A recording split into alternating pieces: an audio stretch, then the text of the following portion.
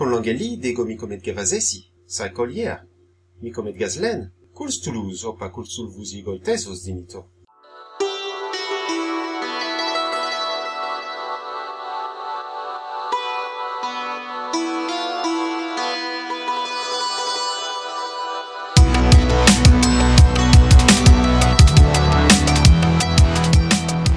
Welcome to Conlangery, the podcast about constructed languages and the people who create them.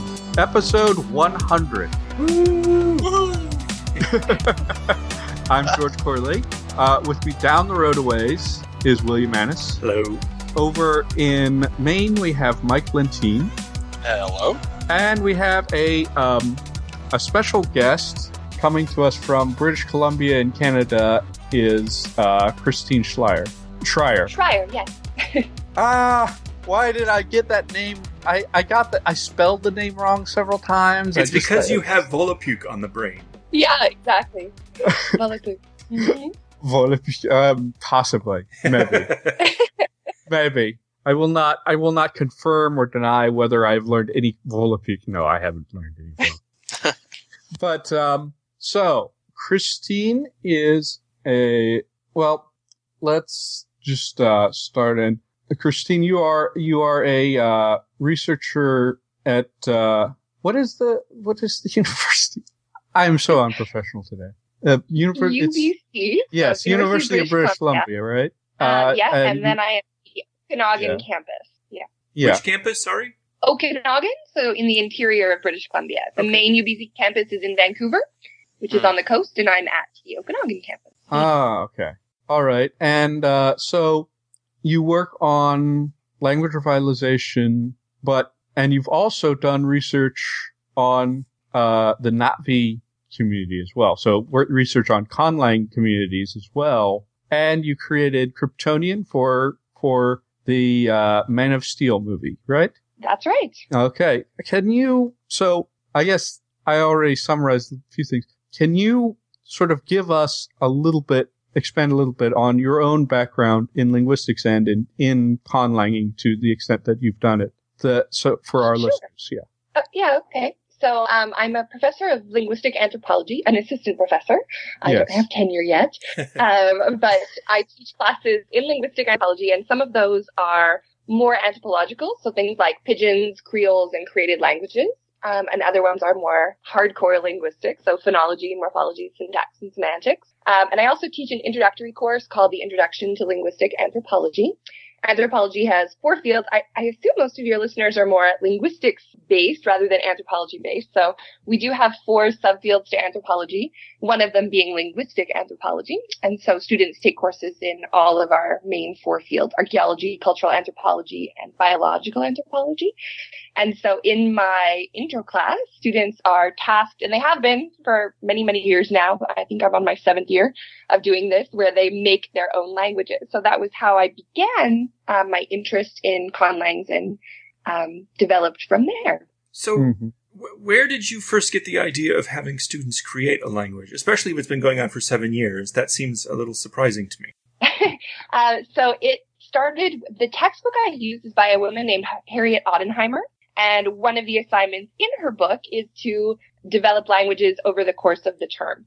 And so I modified her assignment, and it spun off from there. I've changed it a few times. The first time, she suggests people do it in groups.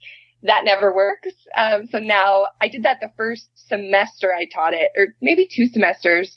And people just fought so much that I had to stop doing that. So now they're allowed to do it individually or in pairs. Or if they take a solemn vow, and I literally make them make a solemn vow, they can do it in a trio, and that's the max I will allow. Yeah. We have found, I think it's been found in sort of the conlang community that collaborative projects often go nowhere unless there's a couple places where there's some structure to it where everybody's doing their own language, basically. Yeah. Yeah. I think there was a Fiat Lingua article about that a little while ago from 2012. There was. Yeah. And it's nice to know that people who've never conlanged before, you try to get them together and they can't get along either. No. Yeah. That reasures me a little that it's not peculiar to longtime conlangers, but anyone who wants to do this becomes obsessed with how the definite article or how definiteness is marked, for example. Yeah. People will come And to I blows think over that. students in general often don't like group projects. So if you can minimize that for people, then at least that's what I found. Everyone always complains, oh, group project. I don't want to do that. So, yeah. But some universities require that you have some group project in the... Oh, absolutely. Yes. So I guess my other research too, I should mention, you mentioned it briefly, is language revitalization. So that's the main section of research that I do. And I work with Indigenous communities in Canada and in Papua New Guinea doing various things. Some of them are sort of related to creating things for language. So in Papua New Guinea, I've helped develop an alphabet for a language that didn't have one before. I provided suggestions to the community and they chose their symbols. So I've been doing language revitalization work since my PhD and before that a little bit. And and then I also wrote a paper about, after I taught this course on new languages, pidgins and creoles and created languages. That's the choice that I made instead of Conlang at that time. Yeah. Then I wrote a paper about Na'vi and Klingon communities and how they were gaining a lot of media attention and they use IT in very interesting ways and what endangered language communities could learn from that. So how did that notion come to you? Was it just seeing things in the news and you're like, well, that's interesting. I wonder how that might be, what might be learnable from that for revitalization efforts, or how did this come to your mind? Yeah, partially from media stories. There was one really exaggerated case of, I think it was from New Zealand, an article that said 12,000 individuals learning Na'vi in New Zealand. And I thought, oh, that's interesting. How do they get so many people? And I realize now it's a hugely exaggerated number. But there was also, around the time I was in the course, a call for papers from the journal Current Issues in Language Planning, which was looking at how media and IT were used in language planning. And I was thinking so much because I was teaching the course for the first time, the fourth year course on new languages, about that. So I just started thinking about it more, and that's how it developed. Yeah, I'm trying to really 15,000, 12,000 people in New Zealand. Yeah, that's what the article said, but where on earth did that number come from? I don't know. I never sourced that one out. Some of the articles were rather random. So. You'd almost have to think about, like, how were you even counting them, and to what extent were they actually learning it? Absolutely. I think it might have been downloads of the dictionary or people who visited Learn Na'vi website, right? So, which is very poor proxy. Years and years ago, the local, now national sort of humor newspaper, The Onion, had an article claiming that there were now more Klingon speakers than Navajo. Yes. If they picked almost any other Native American language, it might almost have been plausible. Yes. Yeah. But not for Navajo. No. And since then, I've said to people that one of the things that I'm really fascinated is the fact that speakers do develop out of nothing, right? So new languages are developed and people start speaking them. And that's what a lot of really endangered language communities are trying to do. The community I work with in northern BC, there are 3 fluent elders left in that community. Yeah. So they are really trying to start from basics again, from mother tongue speakers and after school programs. Yeah. I wonder about it. It does seem like it would have some cross, sorry, I can't talk right now. It does seem like it would have some things to teach to endangered language communities. The only thing I would think about is, like, in the endangered language communities or in the revitalization efforts, you're often thinking about, like, what's the, like, ethnic community connected to this language, and often there's all sorts of from what I've been reading, I don't have the personal experience that you have, but from what I've been reading, there's often like a tug of war within the community over who is more Ojibwe than the other or whatever. Yeah, that does happen. Mm-hmm. Yeah. Go ahead. I was just going to say, it seems to me that for something like Na'vi in particular, probably more than any other language that's come along, part of the motivation is more than just learning a language. It is a sense of identifying with a particular community that has organized around the sort of not terribly subtle moral message of the Avatar movie about both resource use and indigenous rights, frankly. Mm-hmm. Mm-hmm. And that seems to be what drives it more than anything. It's not something intrinsic to the language. You have to have people that are highly motivated by the ethos of the film. And how much of that do you see as fundamental to sort of trying to take lessons from Conlang communities and applying them to revitalization efforts? Because if you've grown up your entire life speaking English and then you have to learn something like Ojibwe or Huba, you have a big task ahead of you. Right. But so many people say that it's part of who their identity is. Even if they didn't grow up speaking the language, they identify with that language. Because most communities have had a few elders. There are some that are sleeping languages. I don't use the word extinct because I'm more optimistic than that. I've had many different debates with people. And there are, like the Miami community, there's a great article by a guy named Wesley Leonard, who says, when is a language not extinct? When its speakers tell you it's not. So, because they often say that when the last mother tongue speaker dies, that's when a language is extinct. But I don't use that term. So unless it was sleeping for generations and you didn't hear it, people do identify with it. And so there are even those, like how to say hello or thank you, those little phrases, right? So then that can be built on. So identifying with the language is really important. The article that I wrote about what communities could learn, endangered language communities, was more about how to use media to get more attention and get funds, because often it's a competitive race to whose language is more endangered, right? And how do we get those funds? And also how to use IT, because so many communities now, especially, Canada and the US, people are moving off reserve lands or moving away from their home communities to get jobs and go to school. So how do we keep connection? And IT is a great way to do that with YouTube videos and Facebook groups. Now I'm on one for Cree and for Tlingit. So there's different ways that created language communities such as the Navi and Klingon communities were already using media so that they can use those as a model. Yeah, for me, one of the surest signs that Navajo was still pretty strong was when I noticed a few Navajo teenagers had MySpace pages. Oh, yeah. In Navajo. Right. There's a great Anishinaabe one, or Ojibwe if you prefer, but a great Facebook group in Anishinaabe that's running by Margaret Nouri, runs it out of Michigan. So, yeah, we looked at that one last term when I was teaching a course on endangered languages. Yeah.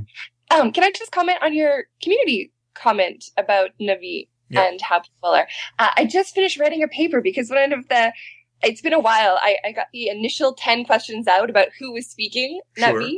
And then there were so much more there were 20 questions, and I haven't had a chance to finish all of that because there was so much that Navi speakers were telling me. Oh, yeah. It was overwhelming, and this is my research project that was unfunded at the time, so I had to focus on my funded ones, which were more my Indigenous language revitalization communities. But I finally finished this paper because one of the ones I found most interesting was the conflict people had when I asked them, is there a Navi culture or community? And people had such diverse answers. I found it fascinating. So a lot of people agreed there was a community, but not always that the ethic of Avatar was the driving force behind that. Though what people said made it feel like a community was being able to speak the languages. So I asked, do you feel there's a culture or community, depending on which version you answered? And then, do you feel you're a part of it? And people said, no, I don't speak the language well enough. I'm not a part of it. So language is really a community-based function. And other people talked about, no, it's only fictional. Yes, we have a subculture culture, but not a real culture. So diverse, so fascinating. So I just finished that paper. Well, I look forward to seeing that paper. Yeah. Interesting. That might be interesting if you compared that to like Esperanto, doing a similar survey there, because they have, William knows more about this than me, but Esperanto has, longer established, and it has built up a little bit of a culture around itself. Quite a lot of a culture in some situations. Yeah. And some people argued for a culture for Navi too, about different terms of address that have developed and politeness rules and socialization rules. So other people were arguing that, but they're just so diverse. That was the hardest one to read and analyze. Yeah. With any invented language associated with a property like this, and it's true for Klingon, you have some people who are learning the language just because it's an interesting intellectual exercise. So you'll have this very small core of people who learn these languages intensely, and they sort of exist on their own plane. And then we have everyone else who uses the language a little bit as sort of a shibboleth, right? It's a marker of in-group membership. Right. It was interesting, though, because when I asked people, why are you learning Navi? The number one response, 109 out of 293, said because it's a cool or fascinating or beautiful language. Uh-huh. And it wasn't about Avatar. So that was always really interesting to me, too. And I think Paul Fromer has always really loved that answer. One of the other main answers is that it sounds pretty, which is also fascinating to him. I've heard some things about like Klingon and stuff. There seems to be some people who really like the idea of learning a fictional language, and those people are not necessarily fans of the work that the language comes from. Right, yeah. And that's where this survey developed from. There was a survey by a Swedish linguistic student named Jens Wahlgren. Oh, sure, yeah. Done in 2004, and I took a lot of the questions from him. I developed more or changed them based on the newness of Navi. But it was interesting because his thesis says people are learning the language, the advanced speakers, because they love the language, not because they're Star Trek fans. Yeah, Klingon. It's harder to do work on Klingon because I think of all of the invented languages to come down the pike through a movie, Navi is by far the biggest ever. Yes. I think it even blows away like the Elvish Tolkien fans, just in terms of sheer numbers of people trying to use the language. Absolutely. I suppose that's good. They came just in time to do research on with decent numbers for sample sizes. Good point, yes. Yeah. And I didn't expect the numbers that I got. I thought I'd have about 25, just like Wahlgren did in 2004, and 293. And some people didn't know any Navi yet. They thought they were a member of the community, but they hadn't learned any language, and it was all very fascinating. Yeah. Some people, as I recall, the survey itself got translated into a bunch of languages other than English, because you had a good base of people who didn't know English or enough Navi to answer a survey in Navi. Right. There were actually 8 translations, counting English. Wow. So there was English, German, Russian, Ukrainian. Nobody filled in the Ukrainian one, though, because everybody knew enough Russian or English. Yeah, right. Hungarian, French, Italian, and Navi itself. Did all of those get used? Except for the Ukrainian one. All of the other one had answers. Italian was late. Oh, did I mention French? French was also in there. Italian came on late. It was almost near the end of the survey, so we only got 5, I think, in Italian. That's still pretty good. But all the rest, yeah. I'm trying to think. The biggest one was Russian. I think that was 34, and then German had 23. Navi itself had 10, although I let people answer that one twice. Uh-huh. So if you had answered in English, you could try in Navi as well. But only 3 of those people of the 10 only answered in Navi. Okay. Mm. Wow. So there are people who took a survey in Navi. Yeah. Yes, 10 of them. Mm-hmm. Yeah. I'm sorry.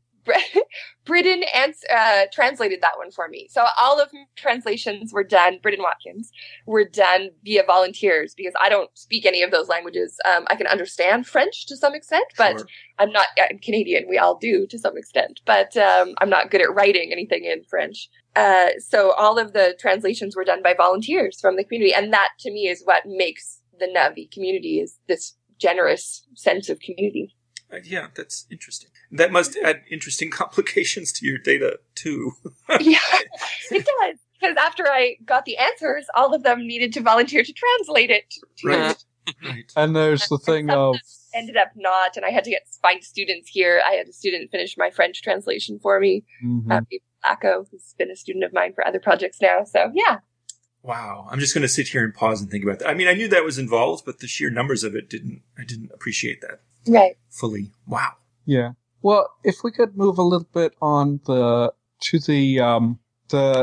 course actually that you taught. Sure. I'm going off of the Fiat Lingua paper that you wrote about that. And it mentions that you included work on proxemics, which that's not a familiar term to me. Okay. And nonverbal gestures. Proxemics, it sounds like it's use of space. It is, yes. So prox being near from Latin, and then emics. Kenneth Pike developed terms that anthropologists use a lot, emic and edic, but it comes from phonemics, right? So an insider's view of the language or culture. So the insider's view of space is really the idea of proxemics. And how we have different bubbles of space when we communicate. So the term proxemics was developed by a man named Edward Hall in the 1960s. And he was actually an anthropologist who worked with the U.S. Army, who looked at differences in space and how that caused miscommunications. And then he related it to animal territoriality as well. Sure. Okay. Yeah. And what do you think is like the benefit of doing sort of that proxemics and this nonverbal communication as well, and along with the language for the purposes of your class and maybe for artistic purposes of Conlangery? Because I think what we find in the Conlang community is a lot of people just focus on language itself and are not as do not concern themselves as much with, the nonverbal communication. Right. I think that's a shame because proxemics is so ingrained in us. When we talk to other people, where do you look at them? Do you not? So part of it is eye contact. Part of it is how much space do you use? When you greet people, do you kiss them on cheeks? And that's a part of the larger sense of communication, right? So for my students, we, as anthropologists, we use Del Heim's idea of communicative competence. And that's not just knowing the language, the grammatical pieces of it, which is more Chomsky's idea of linguistic competence, but it's also how do we know who to talk to or when to talk to them or where, or all of those social features. So proxemics is very much related to that social competence and nonverbal gestures. So a lot of these are, I put them in because they're pieces we learn in class, and to reinforce the concepts, that's why I put in different pieces. So they always really like this section though, because the IPA just tends to boggle their mind. So when they can get to nonverbal gestures, that's an exciting thing for them. Sure. I mean, it is interesting to think about because every single Navajo textbook I've ever seen says, do not point at people with your fingers because it's rude. Yeah. And yet all of us language inventors in general don't include this sort of information. Yeah, you do learn things like that, learning a language. Like, I was taught learning Chinese that you never beckon someone with your palm facing up. You do it with your palm facing down. Right. Stuff like that. Yeah, so that's interesting. I hadn't thought about that. What you learn in language classes too, right? Yeah. So did you come up with some proxemics and nonverbal stuff for Kryptonian? It would have been tough to do because right. An audience has certain expectations, and while you could come up with this stuff, using it in the movie might be awkward for people. And another thing that I recall David Pearson mentioning is like, unless the sort of language creator is on the set all the time, they can't really coach the actors to actually accurately portray those qualities, right? Yes. And so I didn't. And I did another interview with Darren Doyle, who runs a Kryptonian info site, and he'd been developing his own Kryptonian based on the symbols seen in Smallville. Sure. And in there, he asked me that too. And I said, no, I didn't. And it would be really hard, just like you mentioned, to direct the actors if you're not on set. But even, trying to tell Russell Crowe, no, I'm sorry, your bubble is too small. Can you make it big now, right? Like, it's just not going to happen. Everybody has their own, those level of actors have their own understanding of how they're going to do the character. Sure. So I think that part, for those types of languages, ones that are more media driven, that will be a real challenge. But I think other ones could develop that as part of it as well. Well, I've been lucky because the video game that I'm developing the language for, which I'm still not allowed to talk about, but I can't say this much, I did come up with not so much proxemics, but definitely gestural stuff. Right. I don't know how much it's going to be used by the animators. And then that's an easier thing in that situation where you're not dealing with actual human beings on a set, where just the visual language of movies have their own expectations in addition to cultural stuff. People in my class who have come up with some really fascinating ones, because we read this article, one of our assigned readings, I was going to say acquired readings, assigned readings are, it's an article by Hickey and Thompson, I think are the names, and Oppenheimer includes it in her textbook package, about cowboys and how their proxemic systems are based on their horses. And so it was a really interesting article that almost sounds stereotypical, but she's asked around and everyone seems to agree that yes, cowboys do use their horses to set their bubbles. So they like to be more side by side. That feels less intimate to them than face to face, because they like to have the horse head in front, and how that all affects so my students have taken that and then done things like if they have camels they ride, they'll base it on their camels, or whatever it is. One was based on the gym. They often have these very silly settings for their languages. So the gym or the mall or so, shopping bags or dumbbells or whatever it is. That's all based on. So that's always really fun to think about too. Don't get too close to her shopping. Yes, right. I mean, even if that's silly, from a pedagogical standpoint, that's as good as anything to help people just sort of think through the implications of whatever it is. Right. Huh. It does seem to help them. When people get that, when I say, well, why don't you use jungle cats? Because you've got so many words for jungle cats. Maybe this is the size of a small jungle cat. And they get really excited about that. Keeping with your sort of language creation assignment in your class, one thing I noticed in your paper that I kind of want to play a little bit devil's advocate and get into your thoughts about this is, so there seemed to be sort of an idea of you notice that your students, most of them did not think too much about the culture and the world building elements with phonology, except the one guy who was making a language for foxes. Right. Which obviously if you create a language for a creature that has different physiology, that's a different thing. They need different phonetics. But a lot of students were saying, you said a lot of students felt the need to consider culture when they're doing morphology and syntax. Now, yeah. I understand a lot of morphological categories would possibly be affected by culture, especially things like gender categories or honorifics or stuff. But I don't think of culture when I'm deciding between SVO and VSO or something like that. Right. So one example I can think of for that is topicalization in English, right? So when we are making something the topic of a conversation or the focus of it, we will front things. So there are lots of different ways that people use syntax to show different emphasis for things. So, putting if we say yesterday I went to the store instead of I went to the store yesterday, right? It's emphasizing the time aspect of it. So people look at that. The other thing they tend to think about is, and Marco Krant has said this, that he wanted Klingon to be as alien as possible, which is why he chose object, verb, subject. So there are other people who've looked at that idea as well.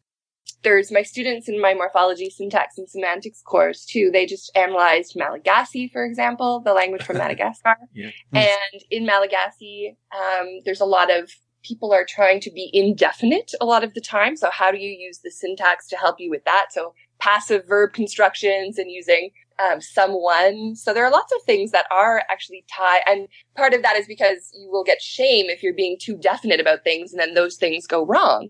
So you want your sentences to be indefinitely structured to some extent.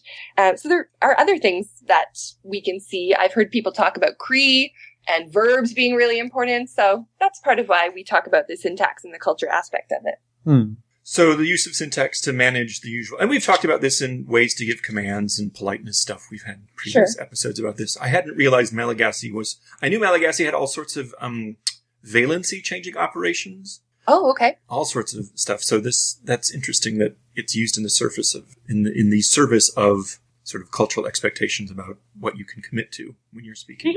Yeah. Yeah, it's an interesting paper. It's an old one, but from 1979 by Keenan and Ox on Malagasy, becoming a competent speaker of Malagasy. So knowing what kinds of things you're allowed to say and who you can address and things like that. Yeah.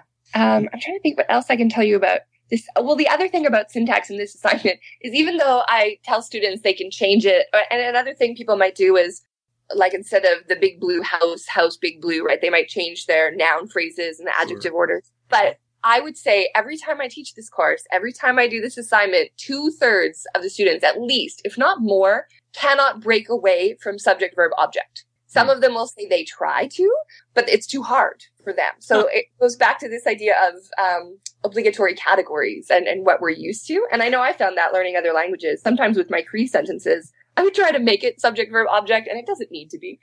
So when we learn other languages, we tend to do what we're used to. And so that's something that they realize, I can't get out of this mindset. Just for clarification, what is the default order in Cree, or is there a default?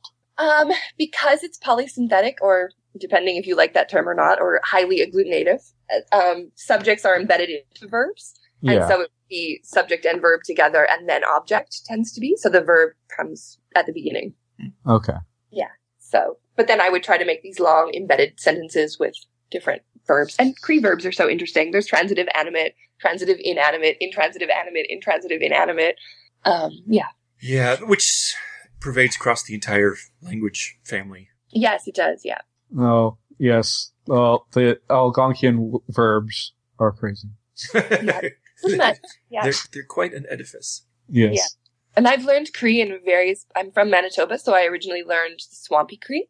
And then I moved to Alberta to do my PhD, and I took classes in Plains Cree. And then where I worked was a version of Plains Cree. It was Northern Plains Cree. So different endings, different sounds, different dialectical differences. So yeah, adjusting for all that too. Are they mutually comprehensible, or are they just getting all getting called Cree because someone thought so? Actually, I have a paper coming out about that. They are mutually comprehensible, although there are some things that aren't. It depends on people's attitudes about whether or not they want to agree that they understand people in Quebec. Okay. So it's lots of different things. But yeah, it depends how far, because Cree covers such a large space, right? It goes from Quebec to British Columbia. Things change a lot from edge to edge. In the middle, things tend to be easier to switch, but yeah. I have a feeling it's always weird trying to get to the bottom of dialect continuums and stuff like that, with perceptions and everything. There's a professor here, Rand Valentine, who works on Ojibwe, and he told us that there is a dialect of Ojibwe where you talk to the speakers will insist that they speak Cree. Yeah, Ojibwe. That's hilarious. My master's supervisor was Lisa Valentine, who is Lisa Phillips now, but Rand's ex-wife. So, yeah. I know a lot about Ojibwe. And I think I've met Rand before, too. How many Algonquin languages end up in British Columbia? Yeah, that one's rare, and it's only in Fort St. John. So there's an Ojibwe group of speakers as well that migrated out here. Okay. And then, of course, we have Michif as well, which is the Métis language, which is a blend of, Cree and French. Yeah. But so some of the speakers out here speak a version of Michif, or more like a Cree, really. I thought that was much further east. Okay. Yeah. And then mostly you're dealing with, presumably, Athabascan languages where you are now. Well, I work with Tlingit in northern British Columbia, which do we think that's Athabascan this week? I don't. Okay. But yeah, part of the larger Nadane language group, right? Okay. But separate. And also where I am is Interior Salish, so Okanagan, Tsiltchan, and Shupwemic or Shuswap. The Salishan languages; those are fascinating. Yeah, really fascinating. All right, but that's not what the topic of. We're not talking about the Salishan language. We're off topic totally. So, well, George, go ahead. You go. What? I was just gonna switch over to Kryptonian, unless you had other questions. Actually, that was just what I was about to do. Okay, it's like perfect. Let's switch over and talk about your work with Kryptonian. First of all, how did you get into this particular job? Right. Well, interestingly, it wasn't a blind decision based on producers, which I've heard other people mention on your podcast. But I was involved with my research on Navi. And so there had been lots of media attention about that in the summer of 2011. And Alex McDowell, who was production designer for Man of Steel, was in Toronto and picked up a copy of the Globe and Mail, and we had really good placement. The story about Navi was on the front cover page, actually, and then the inside, there was a photo of some, I think it was Neytiri and somebody else on the front, and then it was the inside article. So Alex saw that and knew that I was doing that, and so he contacted me and asked, he thought, well, we've left this out. We've been building Krypton and we don't have a language. And they had some idea about writing and glyphs, but they were lacking that detail. And Alex McDowell was really well known for attention to detail in the worlds that he built. He's won awards for that, for Minority Report and other things. And so he invited me to come, and that's how I got there. Ah, cool. So not totally blindly picked. Yeah. So sort of broad terms, you don't have to go into the nitty-gritty, what was your process like, right? Did they come to you, say, here's what's going on, and you agreed, they hired you, and then suddenly you have, 2 weeks to come up with everything, or what was the process like? It was pretty quick. So I was flown to Vancouver. I was really skeptical, actually, that it really was going to happen. I was surprised anyone would get a hold of me. But so they flew me in and then told me the story of what was happening. I've mentioned in other interviews, because Superman is such a highly canonical story, they wanted to keep the reboot ideas very secretive. And so there was a locked room with all the art, all the costume ideas, all the storyboards, everything locked in this central room that everybody called the Fortress. So I was invited into the Fortress early on and got to meet with Alex and the graphic designer I worked with, Kirsten Franson, and some of the other people who were involved, the art department. I think Helen Jarvis was there maybe that day. I met her shortly after. So we walked through and I heard the whole story and they said, well, we really want to put more writing. That's one of our ideas. Writing is all over the walls, but we want something now to go behind that writing. So it makes sense. So fans can look at it and say, oh yeah, there is coherency here. I can figure things out. So, I said, well, here are some things you can do. They had the symbols, some of them, the logographic symbols for the costume shields. Obviously, the S is no longer S. It's right. If you've seen the movie, you should know that it means hope. And so they wanted to know, should we develop more of those? What way would be a good way to go? So one of my suggestions was that will take a lot of time if you're going to do iconographic or logographic writing. So maybe you could do it in more of a phonological sense. So I suggested syllabic writing. So there's consonant vowel patterns that are similar to the logographic. And that's where it started. So then from there, we had to figure out the sounds that were in the canon of Superman. So they had compiled lists of words that had different sounds, and I picked what they would look like and started doing IPA charts for those. And yeah, so it was pretty quick from there on. I have to think, sort of, even though no one really probably did that much, Kryptonian in the story, just the decades worth of names must have been a lot of material to start with. Yes. So that was what I started with, was names. So a huge list of names, and then thinking about, okay, well, how do people say these commonly? Because obviously, if they were written with an English idea in mind, like Faora, are we saying it Fora, or what is the AO diphthong there, and how is that being pronounced? So I had to regularize all of those spelling differences. Is oo, or is the letter U, oo, or is it or what's going on there? So yeah, there was a lot to work with. How many vowels did you end up with? There's 1, 2, 3, 4, 5, I'm pretty sure. Oh, and then a couple diphthongs. Not very many. Okay. Because there weren't that many. Mm-hmm. Well, that makes life easier. Was sort of pronounceability any kind of a concern for you? Because I understand there's no dialogue in Kryptonian in the movie, right? No, there is no dialogue. Although people got really excited as I was working, I did it quite quickly. Luckily it was summer, so I didn't have my classes in the way. And so they got excited about that, and people did ask me to do lines for various scenes that were being filmed. And I wasn't on set, so I'm not sure if the actors ever said them in Kryptonian and they filled them in that way, or they presented it to the actors and they said, no way am I doing that. I didn't sign on for that. So I'm not sure whatever happened with that. But it was somewhat of a consideration, because I didn't want to have things that were very challenging for people who are mother tongue English speakers. Yeah. So most of the sounds are found within English. There's one, the voiced glottal fricative. It's not, but that one appears, well, it's somewhat used. And then the velar nasal comes at the beginning of words, which is often a little bit of a challenge for English speakers. Yeah. I remember, even Paul Fromer mentioning this. He thought people would have most trouble with the ejectives in Na'vi, but really for English speakers, starting a word with a velar nasal was much more challenging, which was it's an interesting result.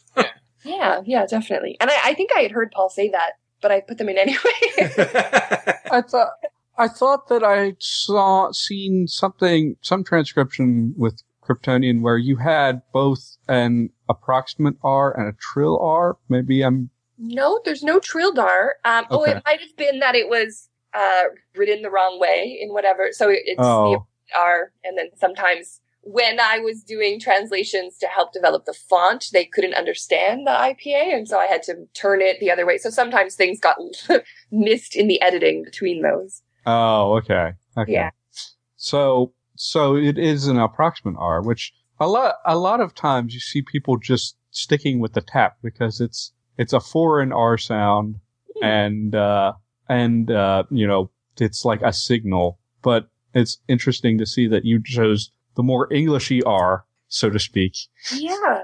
And that probably comes from the phonology of the names, right? Like Kryptonian is not, when we say Kryptonian, it's more the approximate R. It's not a flap in that KR, because it was based on that English idea, spelling. Yeah. Sure. People were pronouncing it. So we really had to stick with that. Otherwise, having a K flap sound would have really changed how people thought of it.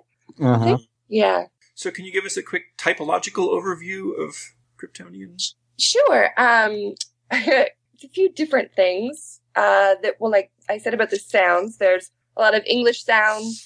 Morphologically, it's a glutinative, although it's isolating in the tenses. So the past and present have individual words. Not past and future, sorry. Present is the infinitive form. The third person present is the infinitive form. It's subject, object, verb. What else can I tell you? There are inclusive and exclusive pronouns. There are neutral pronouns as well as masculine and feminine pronouns. What else? I don't know. I'm trying to think of other things that you may want to know about it.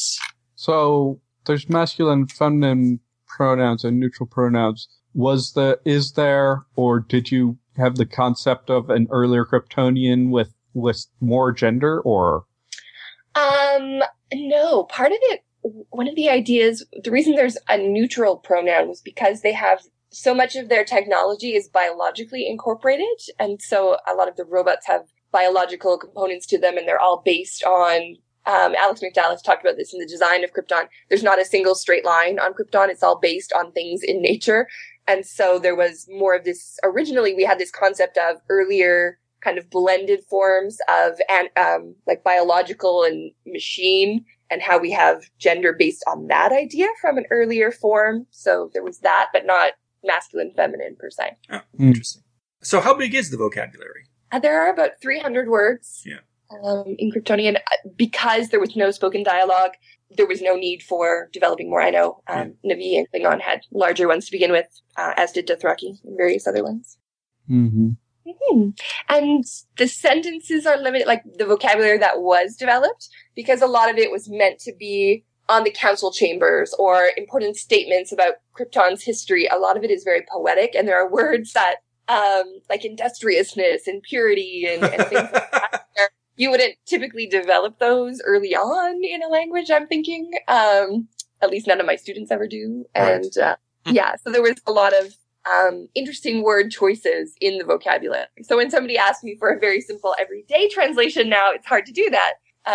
We used Kryptonian as a language model for a game my students were learning in my endangered language class called Where Are Your Keys, which is I don't know if you've heard of it. It combines American Sign Language to learn indigenous languages. So it's a language revitalization tool. And so we wanted to test it. And so I taught them some Kryptonian, but there are words like rock, and I don't have a word for rock. Like small mountain. And then there was the word for stick, but I don't have a word for stick. I have a word for branch. So there was some modification that needed to occur. Yeah, that's an interesting trick, because I would feel great anxiety about a word like industriousness without some basic vocabulary hiding underneath it. Right. Oh, and I did do that. There is, but so purity was another one of those where, do I come up with pure, or like what's the order there? Because thinking in English, there is some underlying, structure. Sure. So, that is in there, but it was a challenge to have those very complex words and also very large embedded sentences, and calling to people like vocative cases and, Savannah, goddess of, whatever. So. right. When you have to have an embedded relative clause in indirect speech before you can ask a question. Right. Yeah. In a way, it's almost like, you had to go at vocabulary in a sort of, and at the whole language in sort of a backwards direction, because like, if I'm making a language, I'm not going to make a ton of names at the start of it, because those are things that you might would want to derive as well. That's a really good point. And so I had only names to begin with, pretty much. And so, yeah, a lot of it was backwards. Like this, I came in, they were already filming, sets were built. Like, this was a last minute decision on their part. So, wow. You know, there was no, it was very quick. There wasn't the 2-year process building up to it, right? So it was, we need this now. How do we make this? And then because everybody really loved what I was doing and what Kirsten Branson was doing with the writing of it, they got super excited and wanted to put it on more things. So then there was writing on spaceships and on weapons and, so it developed from there. And that makes sense. That's always bugged me about some science fiction films where you get an invented language, like, for example, Klingon. And it's not ever, it gets used in the movies in that ghastly font that they have, but you don't see it everywhere. Whereas in human high-tech cultures, there's writing on everything. Yeah. There's advertising, signs, don't press this button here, all of this stuff. Mind the Gap. That was one of the ones we developed. Mind the Gap is on the edge. It's sort of like a version of Mind the Gap, right? Which was a little in-joke for that. I really wanted a robot voice saying that phrase, but... Yeah. That would have been interesting. Yeah. The one bit of Kryptonian ends up being a robot telling you to find the gap. Don't plummet to your death. Right. The literal translation is "you're walking, think about it." Oh, good. So. Good. Although, William, I'm sure that the Klingons don't deal too much with warning signs. That's probably true. Very true. And there was the number system was also written. That was one of the first things they developed was this number. And because their number system was a rotation of a similar symbol in different ways for 1, 2, 3, 4, 5, up to 10. So that was why the alphabet also mimicked that idea too, because they had already done the numbers. So we had to build from there too. Yeah, that's quite a constraint. Can you talk a little bit about your inspiration for the writing system? Like visually, I look at it and I think of something like Devanagari, because just purely because of the top bar there. Right. Like what I understand they had some visuals already worked out. But what other sort of inspirations for the visuals and for the system itself, if you can explain that? Yeah, absolutely. So one of them was actually Cree. So when I first was trying to think of, it's the syllabic writing system I know the best. Sure. I also lived in Japan, so I know a little bit of katakana more than hiragana. But Cree, I can still read the syllabic system. And so I showed them how Cree works and how we can have consonant and vowel combinations that rotate depending on the direction of the vowel. And so that was the inspiration for how it would rotate. Although Cree, it has 8 vowels. There are 4, like E, A, and O. But then you can have long vowels as well. So this one had 5, right? So we had to have the diphthong, and then we had to have, so it was a little bit trickier having the rotation because it wasn't an equal system per se. So, yeah.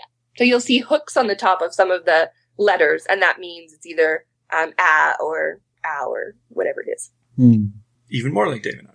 Although that's an interesting mix to go from sort of syllabic rotations, but then, yeah, that's interesting. I'm trying to think of any other questions. I'm sorry I've been so quiet. It's just I'm it's like a playground here. I'm just really soaking everything in, and it's fantastic and brilliant.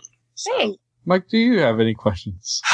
Most of them I feel like are just kind of scattershot things. Like the writing system is fantastic, and I'd love to ask questions till the cows come home, but I'm just happy to hear anything that there is to know about this, because there's with conlang there's such an almost an explosion, it seems like, they're using it in like you said, in media, and it's really grown from where it used to just be once in a while you'll make up some gibberish, but now it's growing into a very organic, very evolving sort of system thing that people are using, and it's great to hear it actually someone who's doing it.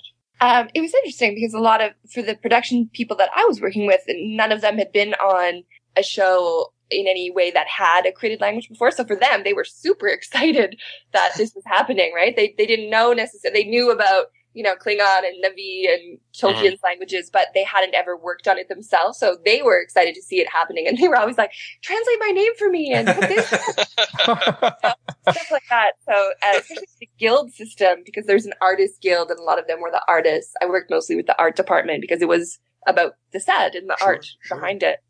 So there's the artist guild logograph and things like that. Oh, that's funny. That's good.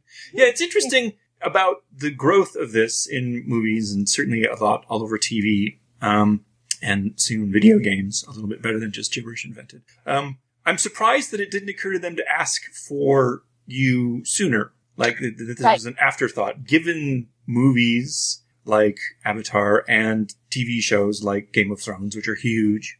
I would be curious to know when someone said, hey, we should have a language.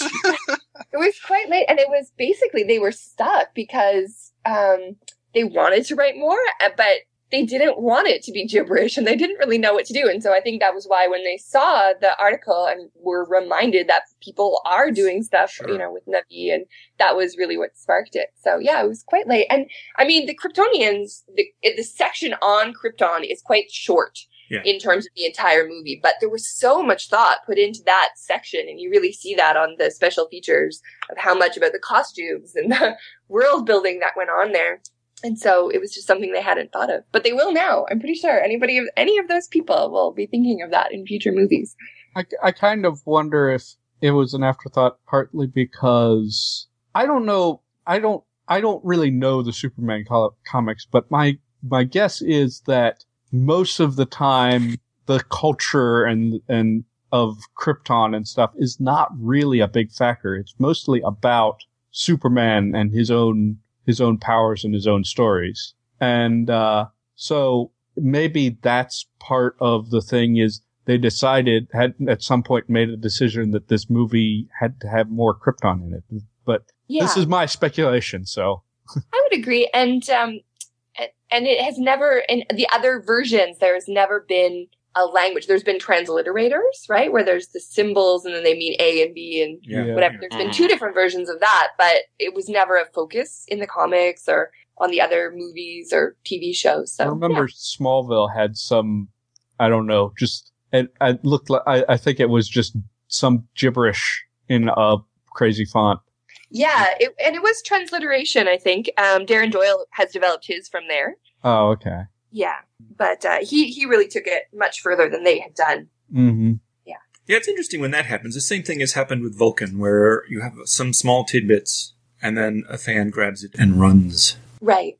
Mm. And I knew he was, when I first was called to come to the set, I looked to see what the history was. But once I knew they wanted to do something totally different, I stopped looking at any of that because I didn't want it to influence me. Yeah. Oh, yeah, I was going to ask about that. So you just sort of set aside all the previous things then. Right. Because they weren't using any of that. They didn't use any of the symbols, and the story changed a lot. I mean, Lois Lane knows early on who Clark Kent is, right? So there's that, the whole thing had changed. They wanted something new with the reboot, but respecting the old information, right? But yeah.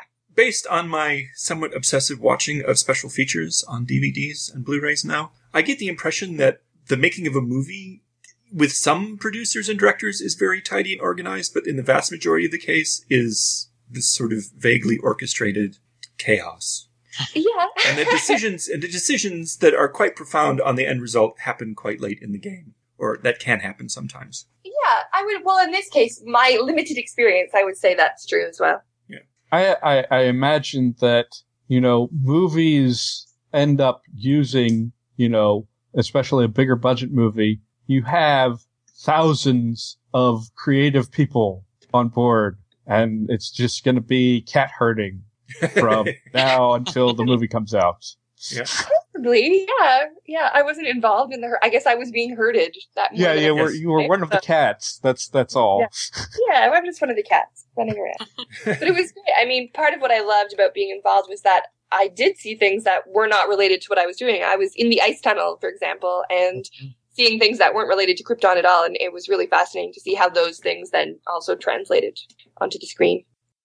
I can't think of any other questions that I had. No, I don't think so. Mike, I can't think of any. I'm just, like I said, I'm I'm in awe and awestruck and fantastically. I'm just peachy keen. Christine, do you have any final notes you want to make, or anything that you want to promote, or anything? Anything I want to promote? Not necessarily. I will be teaching my Pigeons, Creoles, and Created Languages class again in the fall. Mm-hmm. So previously we've had members of the Language Creation Society. Don Boozer came in via Skype, and Britton Watkins came in. So maybe be aware that I may be looking for people if you want to volunteer to come in and talk about your own conlanging experiences. Sure. Learning them or making them or whatever it is. That'll be running in the fall. So, yeah. That might be an interesting thing to participate. Mm-hmm, yeah, that would be great. All right. I really enjoyed that. We also have a class hashtag that we use on Twitter, which is ANT474, which is the number of the course. And so we connected with a lot of people who are in the conlang world via that. So if you're on Twitter, you can participate in our conversations that way. Oh, sure. Interesting. Good. All right. Then I think we can wrap up the show. Great. So, for all of you guys, thank you very much, Christine, for being on the show. I'm glad that you put up with my terrible unprofessionalism at not being able to pronounce your name in the first place. So, I'm just going to say, Happy Conlang! And that's the end. Happy Conlang to all of you. Thank you for having me. Thank you for listening to Conlangery. You can find our archives and show notes at conlangery.com. You can send questions, comments, or topic or featured language suggestions to conlangery@gmail.com. To submit a conlang or natlang greeting for the top of the show, see our contribute page for details. Web space for Conlangery is provided by the Language Creation Society, and our theme music is by Null Device.